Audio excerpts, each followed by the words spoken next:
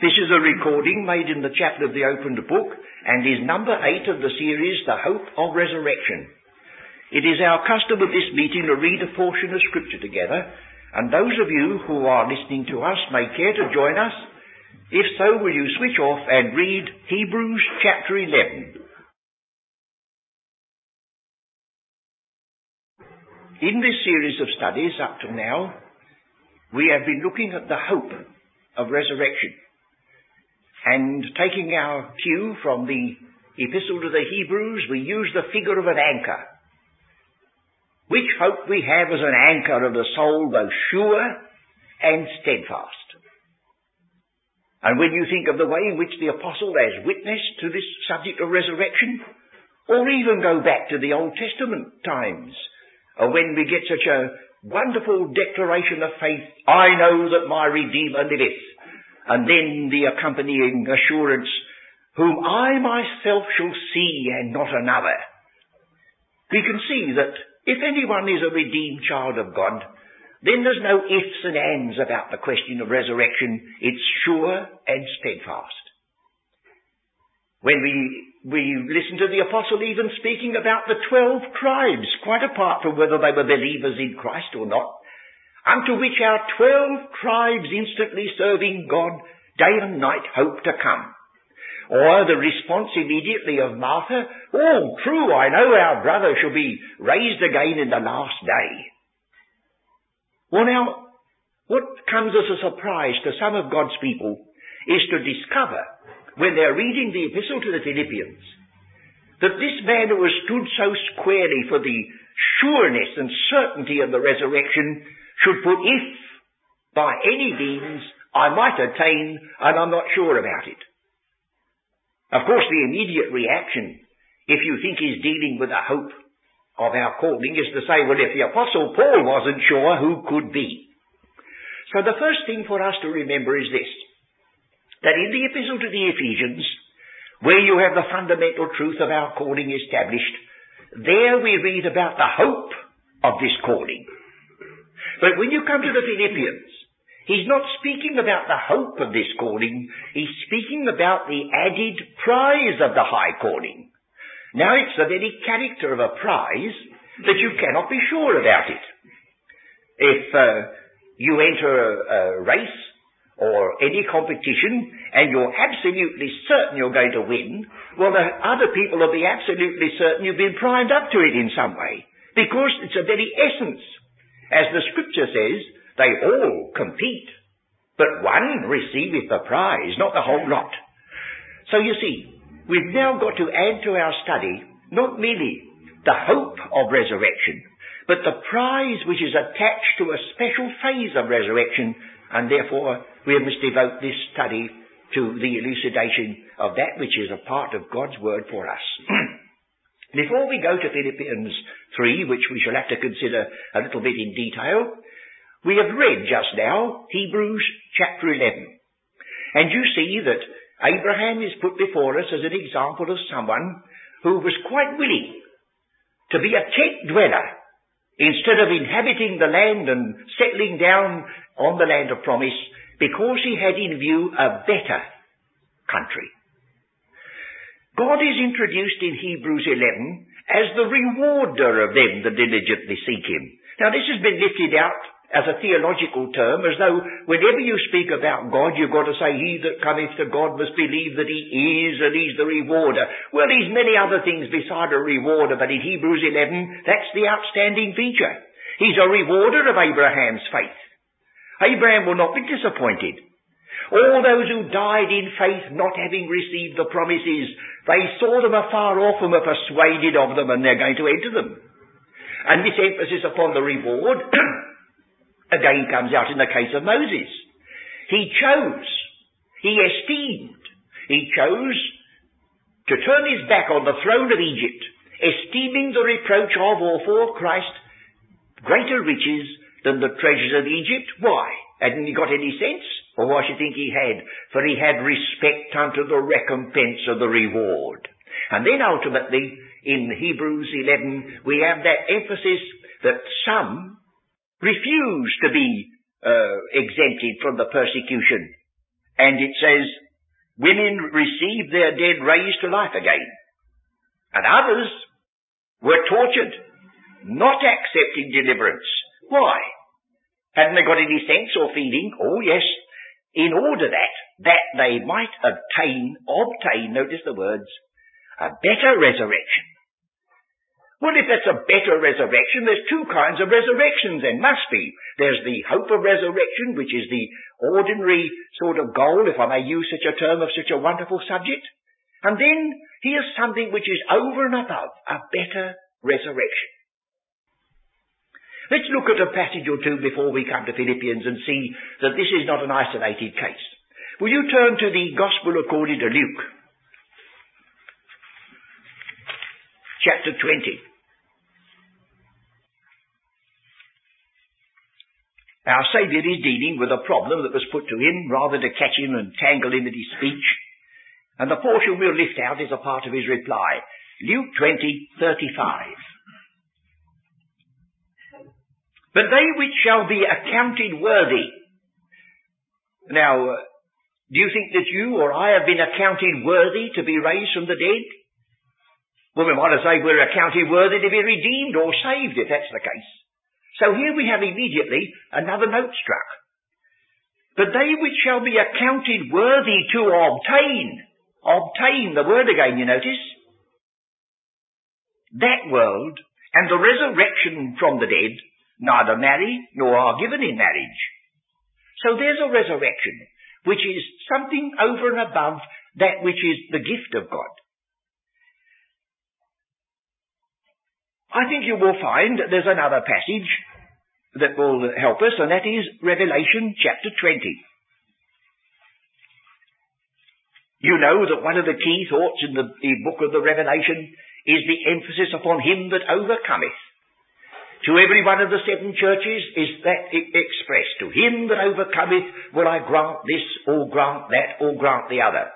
So when we look at the promise that's made to the church in Revelation chapter 2,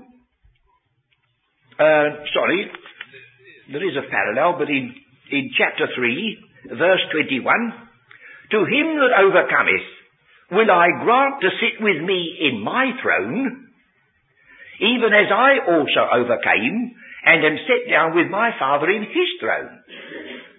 Now, to sit on a throne is something over and above and distinct from living. Living is one thing, or reigning or sitting upon a throne is another. So will you turn to the fulfillment of this in Revelation 20, where we have the coming of Christ, and then in verse 4, I saw thrones, and they sat upon them. Here's the fulfillment of the promise. To him that overcometh will I grant to sit with me in my throne. And judgment was given unto them. And I saw the souls of them that were beheaded for the witness of Jesus and for the word of God. These people were not just ordinary everyday Christians or believers. They were overcomers. They suffered even unto death. Neither had received his image, neither had received his mark upon their foreheads or in their hands. And they lived, yes, but something more. They lived and reigned with Christ 1,000 years. And the rest of the dead lived not again until the 1,000 years were finished. This is the first resurrection. Blessed and holy is he that hath part in the first resurrection. On such the second death hath no power, but they shall be priests of God and of Christ, and shall reign with him 1,000 years. So there's the peculiar character of that calling. We could stop on it, but we mustn't.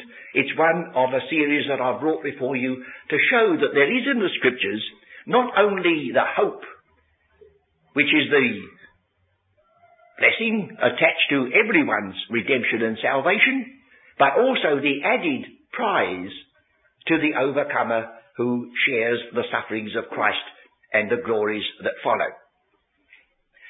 On this chart, you will see a little bit, about halfway down, sort of a building. 1 Corinthians chapter 3 says, other foundation can no man lay than that which is laid, which is Jesus Christ.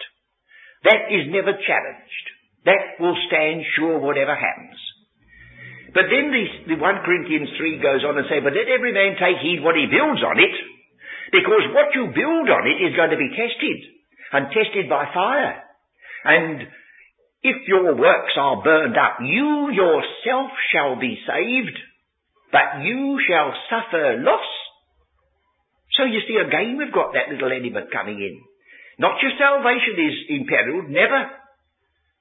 But you may not all get exactly what is in front of every believer to attain because of slips and failures, emphasis of the flesh and so on. And then, on the same chart, there is an analysis of a passage in 2 Timothy 2, which I think might help us to just include. 2 Timothy 2. He says in verse 8, remember that Jesus Christ of the seed of David was raised from the dead according to my gospel, wherein I suffer trouble as an evildoer, even unto bonds. But the word of God is not bound. Therefore I endure all things for the elect's sakes. Now my salvation and yours doesn't depend upon whether Paul endured anything for us or not. Even if he proved unfaithful as an apostle, God would have raised up somebody else.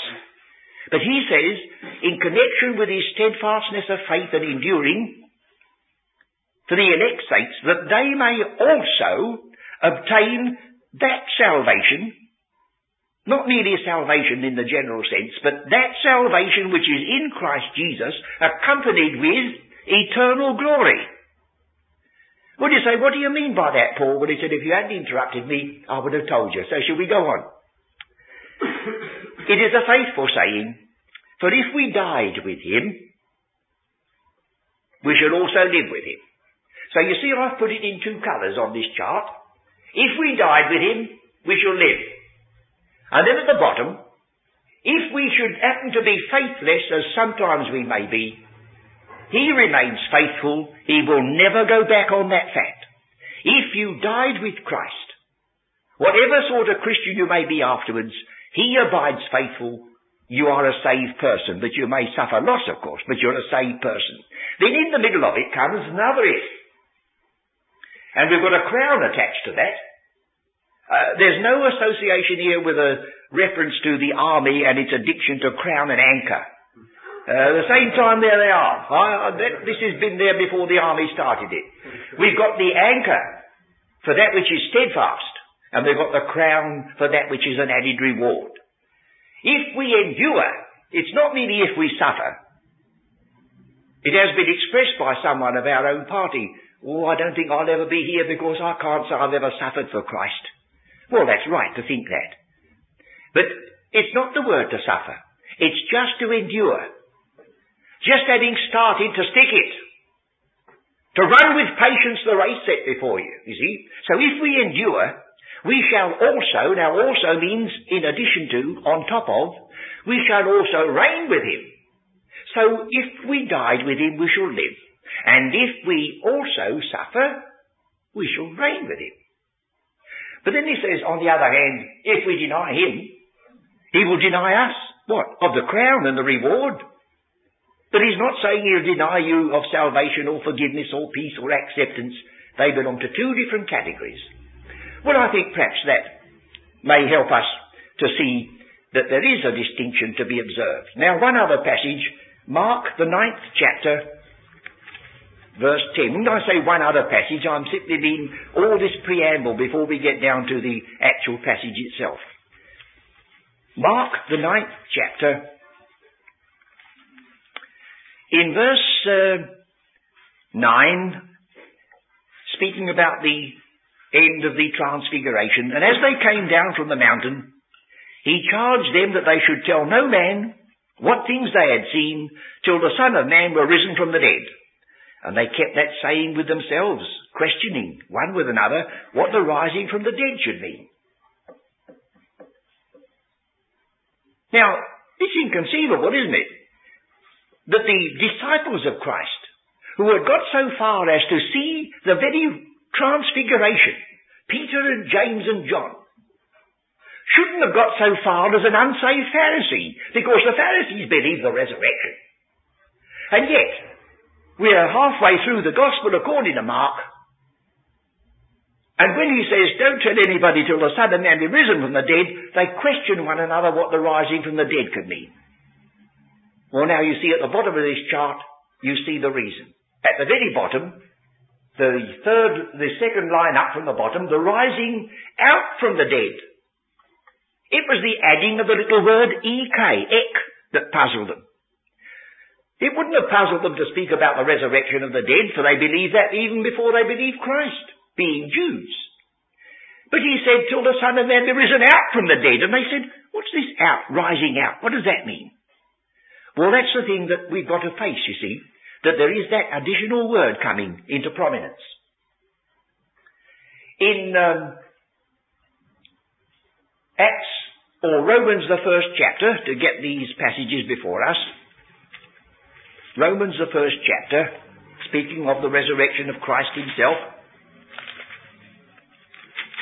it says that the gospel of God is concerning his Son, Jesus Christ our Lord, which was made of the seed of David according to the flesh, and declared to be the Son of God with power, according to the Spirit of holiness, by the resurrection out from the dead.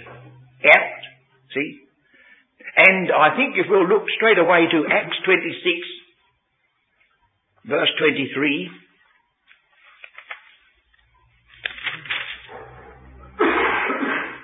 speaking of the resurrection, he says in verse 22, having therefore obtained help of God, I continue unto this day, witnessing both to small and great, saying none other things than those which the prophets and Moses did say should come, that Christ should suffer, and that he should be the first that should rise out from the dead. You see, Romans 1 and Acts 26, and that brings us at long last to Philippians chapter 3. But I hope it hasn't been wasting our time, because it's preparing us to be observant that there is such a thing as, if we may invent the expression in English, it's a cumbersome one, an out-resurrection. There is the resurrection of the dead, which belongs to all the redeemed in all callings, and there is an out-resurrection which has associated with it the prize of the high calling. And in this case, we meet with the conjecture, if by any means, not quite certain. Let us look at the way in which the apostle has introduced this in Philippians 3. He says in verse 10, that I may know him and the power of his resurrection. He's not doubting the fact of the resurrection. He's not questioning the how and the why of the resurrection. But he says that power has been given us so that it may help us. It's mentioned in Ephesians 1, what is the exceeding greatness of his power which he wrought in Christ when he raised him from the dead, is the power by which you believe. But he said, I want to lay hold of that and associate myself. I want to know him and the power of his resurrection, of his resurrection, and the fellowship of his sufferings. Notice which he puts first. He doesn't say, I want the fellowship of his sufferings. I don't want to be conformed to his death first. That's asking for trouble, isn't it? But if I've got the power of his resurrection, then I may venture with my hand in his to share with him in his rejection, as one day I hope to share with his glory. Right? That's the way in which he goes. Being made conformable unto his death. Now comes the expression, if by any means I might attain unto the resurrection of the dead. Well, that's the stumbling block to some people. How could the apostles have reached this point in Philippians and say, if by any means I might attain unto the resurrection of the dead? Well, you see, you know now, don't you, that if you looked at the original, you discover the word ek. And in the ordinary Greek version, you discover it coming twice. A double ek. It comes like this. If by any means I might attain unto the ek, the out-resurrection, that which is out from among the dead. Ex anastasis, ecto necron. A double emphasis on the word out. Well, now let's look at this expression, if by any means. We turn to Acts 27 for this, an experience that the apostle and only passed through in a matter of a year or two. I don't know whether anyone here has ever been shipwrecked, or possibly not. I don't know whether you've been involved in a railway accident. Possibly not, but I have. I've sat in a train when it was split in two, and the carriage went over on its side and scraped along the sleepers till everybody was awful packed and mixed up in the train with glass smashing all round you, and the engine went over the embankment.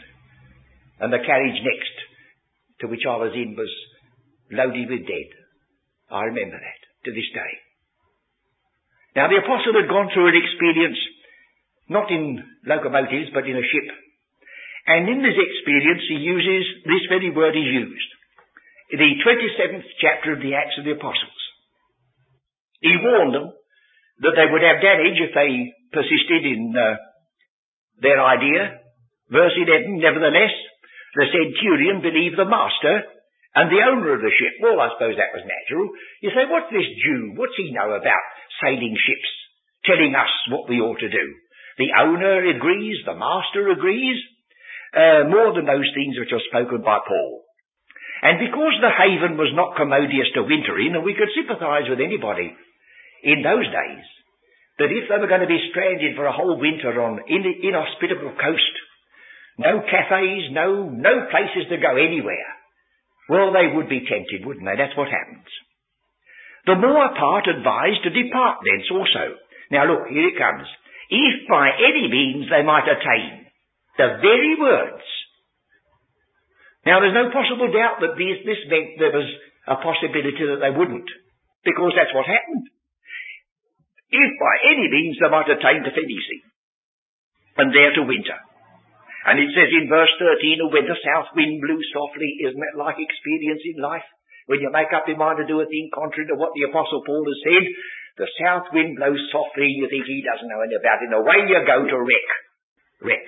He uses the word in his epistle, they've made shipwreck of their faith.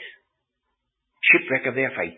Now then, and when the south wind blew softly, supposing that they had obtained their purpose, loosing thence they sailed close by Crete. And not long after, there arose against it a tempestuous wind called the Euroclydon. And when the ship was caught, and could not bear up into the wind, we let her drive.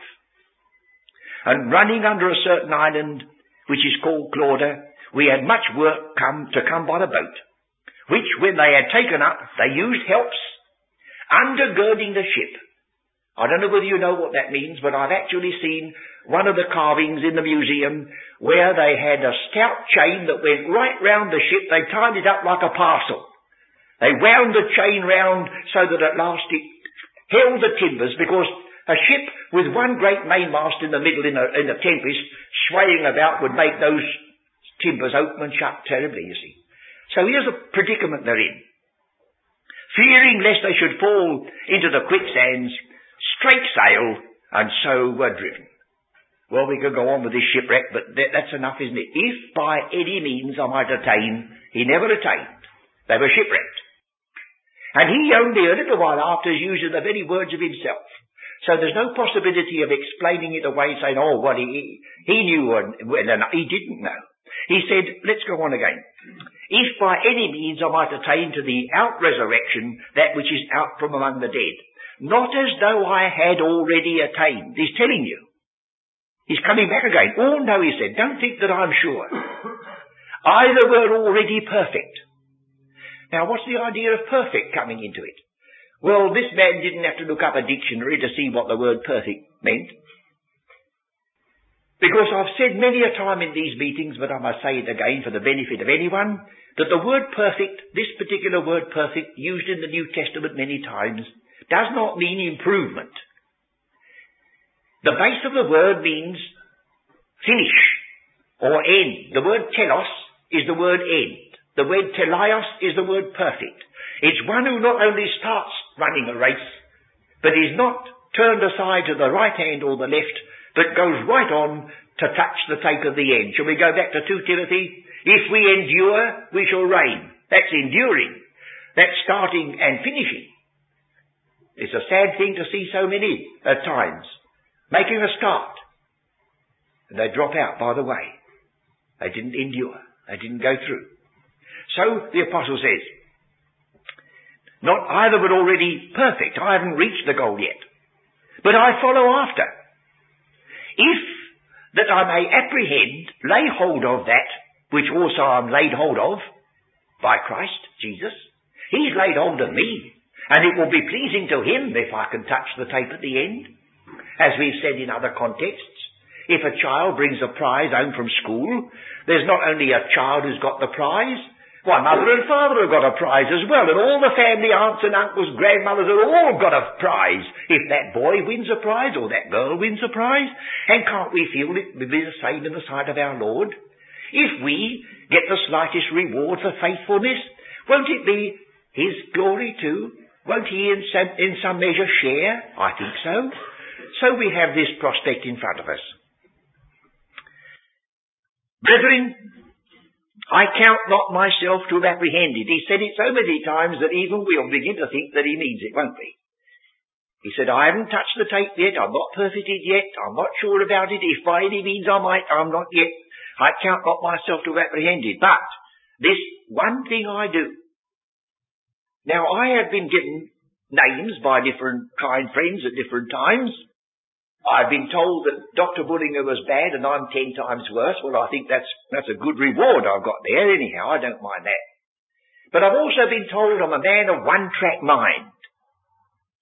Do you think I care about that if I've got anything like this? This one thing I do.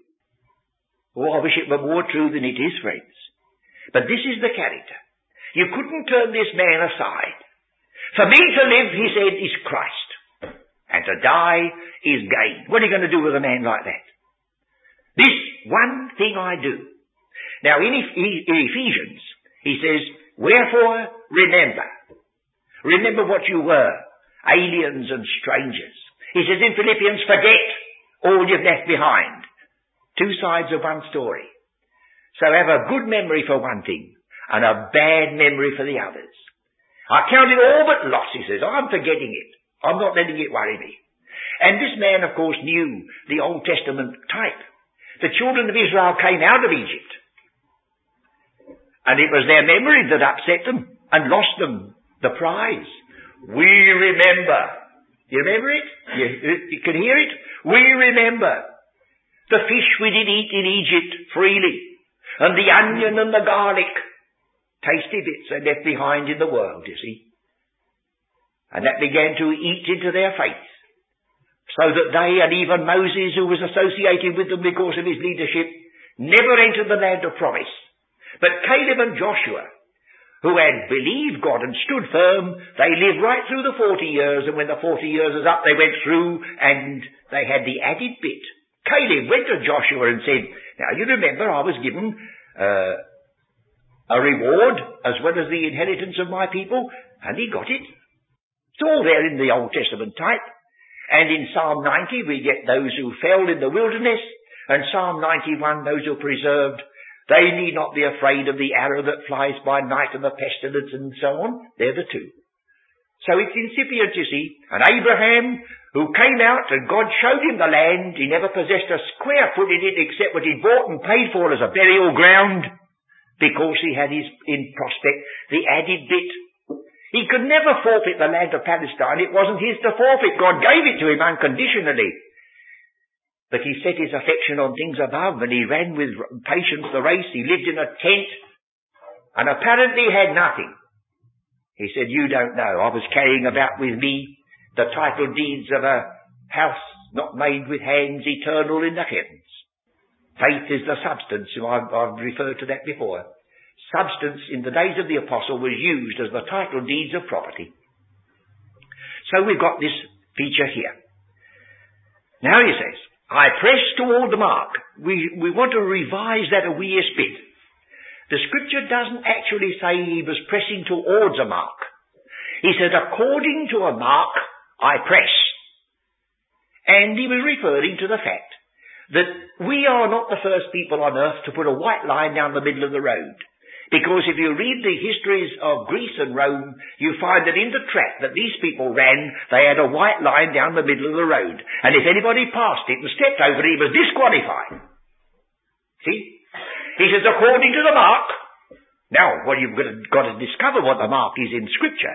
But he had a mark. He had something that was to guide him, and something he had to keep. According to a mark, I press toward the goal. And what is that goal? For the prize. I've got the hope of the calling, that's mine.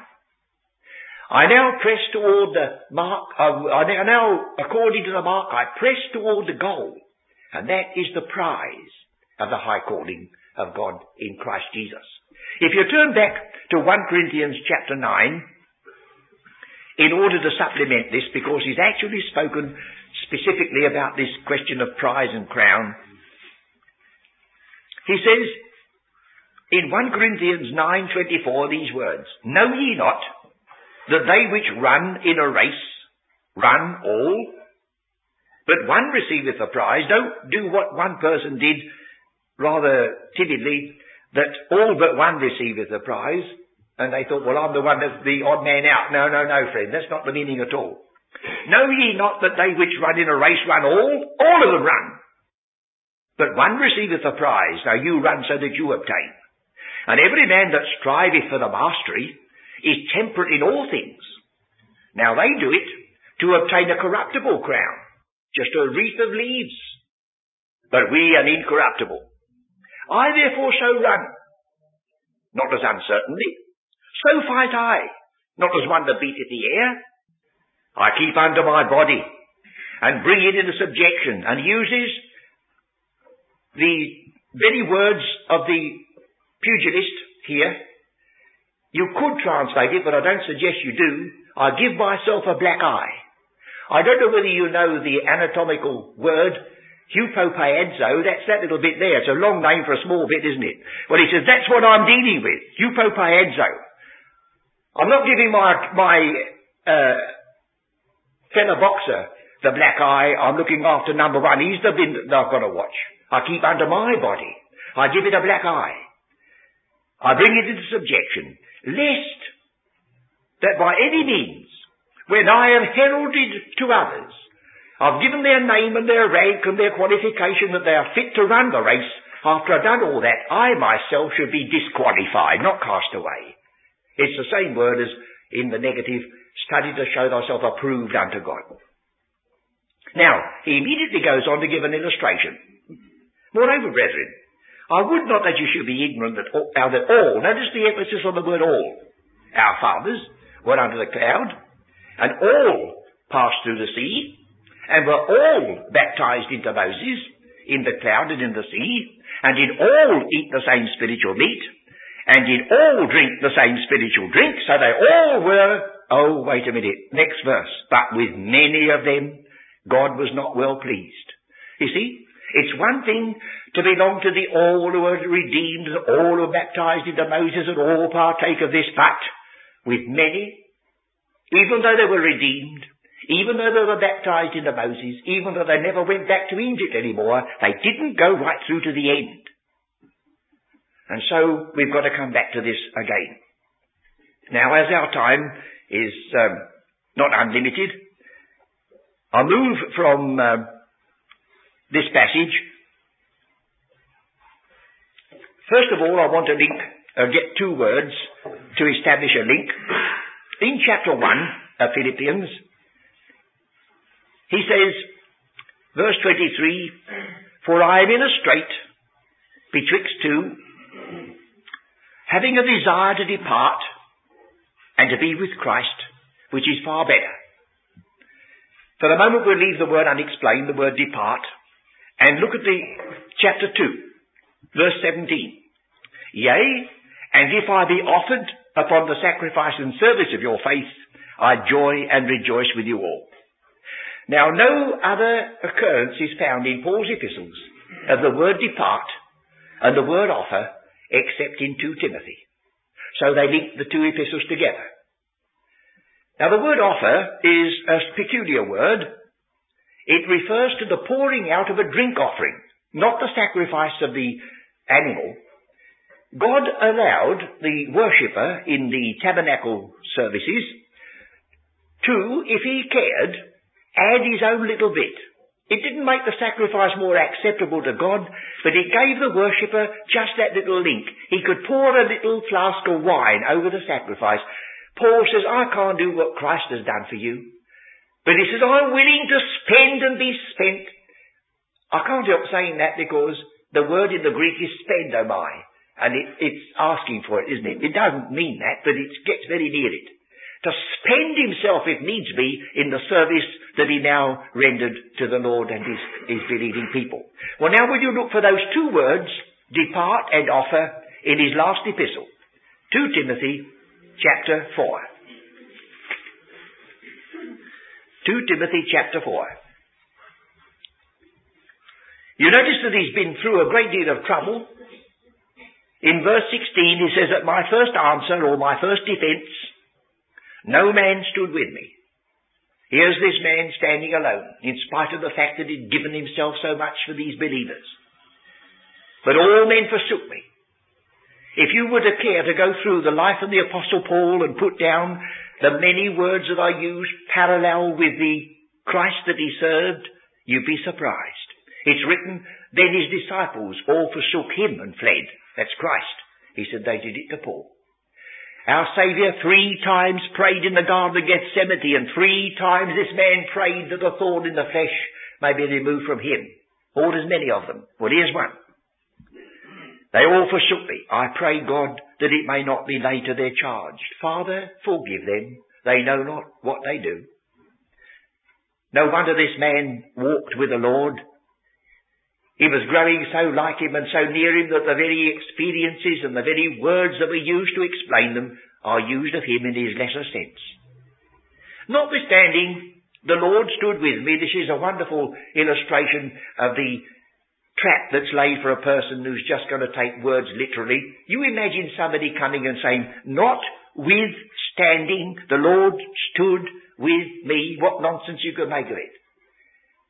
I've already spoken in this chapel about the slavery of the dictionary and the lexicon as over against the usage of a word.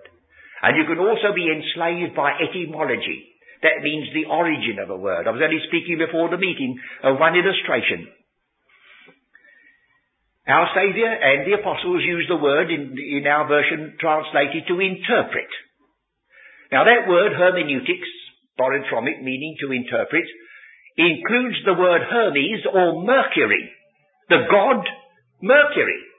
So if they're going to build your doctrine on etymology, we've all got to become idolaters before we can understand the scriptures. That's nonsense, isn't it? So we'll go back again. Forget all I've said. Notwithstanding, the Lord stood with me and strengthened me, that by me the preaching might be fully known, that all the Gentiles might hear. And I was delivered out of the mouth of the lion. And the Lord shall deliver me from every evil work, and will preserve me unto his heavenly kingdom, to whom be glory forever and ever. There's a little ring here of certainty coming into it, isn't there? So if you look a little bit earlier in this chapter, this is what he says to Timothy, verse 5. But watch now in all things, endure afflictions, still there you see, for Timothy. Do the work of an evangelist. I don't think Timothy or his mother or grandmother said, oh, I'm so proud of my son or grandson Timothy. He's gone in for the ministry. Gone in for it. He says, Timothy, you've got to endure afflictions if you do the work of an evangelist. And it's still true today.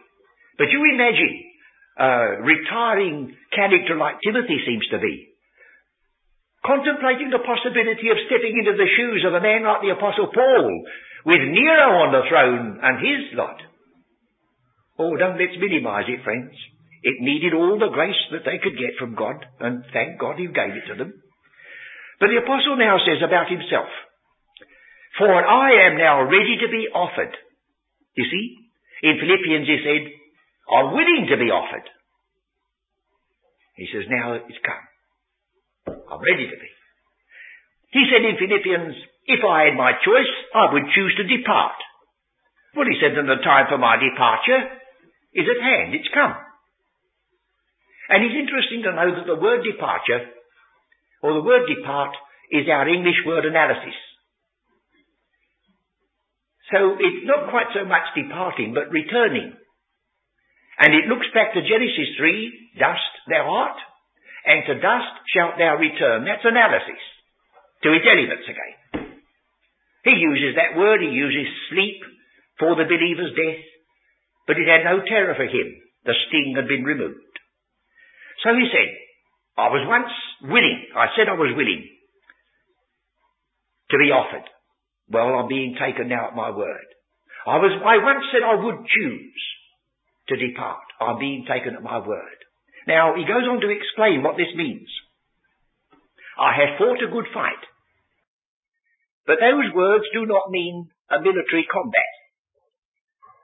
The word is our English word agony. Agony. And the word agonistic is used of the Greek sports. Conflict, racing, wrestling, running is the word agon. And in order to prove this, the very word for fight, I have fought a good fight, is in Hebrews chapter 12. I'd like you to see that for yourself. I'll put the word fight there and then you'll see it won't fit. Hebrews 12. Wherefore, seeing we also are compassed about with so great a cloud of witnesses, let us lay aside every weight and the sin which doth so easily beset us, and let us run with patience the fight that is set before us.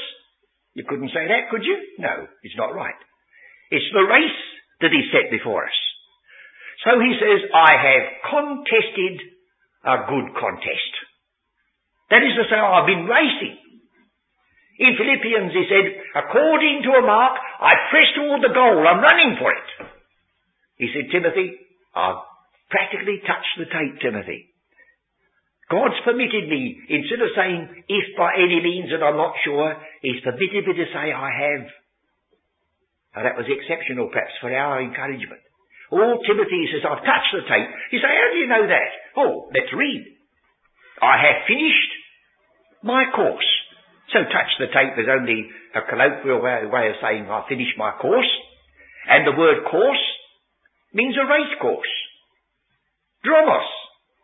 We've got the word still in our word hippodrome. Hippo means a horse, like a hippopotamus means a river horse. Dromos means a course. So a hippodrome is not a cinema, but originally was a race course. He uses the words agonistic terms, you see. I have contested a good contest. He doesn't mean to say what I've done's good, but he said it's been a good contest I've been in. It's one thing to go into it with misery, another thing to go into it with alacrity. And we don't want to be like the typical Irishman who's supposed to be always spoiling for a ruction. But there are times when, without being contentious, we have to stand for the faith that God has entrusted to us and make ourselves offensive if needs be sometimes, not by our manner, but by our matter. So I have contested a good contest. I have touched the tape at the end. I have finished. And here's another word, the very word used by Christ on the cross, when he said, it is finished. He came right to the end, didn't he? The work which the Father gave him to do, I have finished. His faithful follower says, I have finished my course. And then he sums it all up. I have kept the faith. Now what's the consequence? Well, prize. Prize of the high calling. Only this time he calls it a crown. And there's no distinction between prize and crown. The prize is a generic word. That is to say, you may get a book for a prize, or you might get a sucking pig for a prize. It depends what you're going in for. And he said, the prize that's going to be given to me is this. Henceforth is laid up for me a crown of righteousness. There are quite a number of different crowns mentioned. A crown of glory. Here's a crown of righteousness. And righteousness was a particular feature in Paul's great ministry, especially in Romans, just and the justifier. So here we have something equivalent. Henceforth there is laid up for me a crown of righteousness, which the Lord, the righteous judge, not in the sense of a law court, that the one who acted as referee at the games should award to him. And then, here's the gracious little bit. And not to me only, but unto all them also that have loved his appearing. He suddenly reduces it. Not to strenuous running and not to enduring and suffering, but all those who have loved. It's looking at the fact that they've done it, not merely they started. His appearing. You say, how can that fit? Well, he says that's the mainspring. If you are setting your affection on things above where Christ sitteth, if you are living, looking for that blessed hope, many a thing that will be a trouble to you and be a snare to you will be passed by without seeing. So here we have it reduced down to its simplest terms. What is the appearing of our Saviour to you and to me? Is it one of the many things that's in a pigeonhole and we believe it as a part of our creed? Or is it something that sort of dominates our lives? Helps us when we have to give up without feeling we're losing much. A little bit of the spirit of the old couple who sat at their little cottage and somebody tried to provoke them to emulation by those who were going by in wonderful sized motor cars. And the old chap said, he says, you needn't think I'm going to be stirred up. He said, I tell you, God is my Father. Christ is my Saviour. They can have the rest. You see, he wasn't despising it. If you asked him to have a lift, I dare say he'd be glad, but he said, they can have the rest. I think that's the spirit. We are not discounting these things, but they're not weighing with us like that. So, in case anybody should say to themselves after listening to this, it's hopeless for me to think about running for this prize, I could never endure and suffer like that. Well, he brings it down to this very lowest common term, doesn't he? And to those also, not merely me, but to those also who have loved his appearing. And immediately, verse 10, Demas hath forsaken me, having loved this present world. Poor Demas. He comes in Colossians. He leaves him in Timothy. He doesn't say he's an unsaved man, but he says he's one to beware of. Don't follow his example. He's gone back. He has departed unto Thessalonica and so on. Only Luke is with me. Wonderful testimony concerning Luke. He comes in the Acts of the Apostles without naming himself. And you could find where Luke comes in the Acts of the Apostles by a little group of verses where it suddenly changes to, we did this and we did that and we did the other, and then it stops again. There are certain sections in the Acts of the Apostles called the we sections, not W-double-E, little sections, but that pronoun. That's the only way you know Luke's there. And here he is at the very end, the beloved physician, the one whose gospel is appealed to by the apostle sometimes. And perhaps he gave some words to Luke. We're not sure. That doesn't matter. Only Luke is with me. So I trust that having seen that there's a hope, a blessed hope of resurrection, which can be likened to a crown, sure and, an anchor, sure and steadfast, there is also an accompaniment of the resurrection called the out-resurrection, and that is the doorway to the prize of the high calling. The out-resurrection itself isn't the prize. It's the assembly of those prize winners who will be given their place. I did look this evening for a chart which is buried somewhere in my set downstairs, where I just mentioned it to you, apparently a part of a brick wall with a notice nailed upon it. And the notice says something to this effect. The Lord Mayor will attend the prize distribution at the town hall. This is to do with a school on a certain date. Then it says, will prize winners be in their seats a quarter of an hour before the time? That's an out-resurrection. It's not a prize to be there a quarter of an hour before the time, but you're going to be put in your seats in order to go up to the Lord Mayor to get the prize at the end. So the out-resurrection is making a company like the first resurrection who live and reign with Christ. Well, there I think we leave it. Let's be glad that there's a hope of resurrection before all the redeemed people. Let us see to walk in the power of that new life. For he says, the outward man is perishing, but the inward man is being renewed day by day. And then to please him, as well as to please those who have our welfare at heart, let us run with patience the race that is set before us, looking off unto Jesus, the author and the perfecter of faith, who for the joy that was set before him endured a cross, despising the shame, and what's the consequence? And he sat down at the right hand. So that brings our studies almost to a close.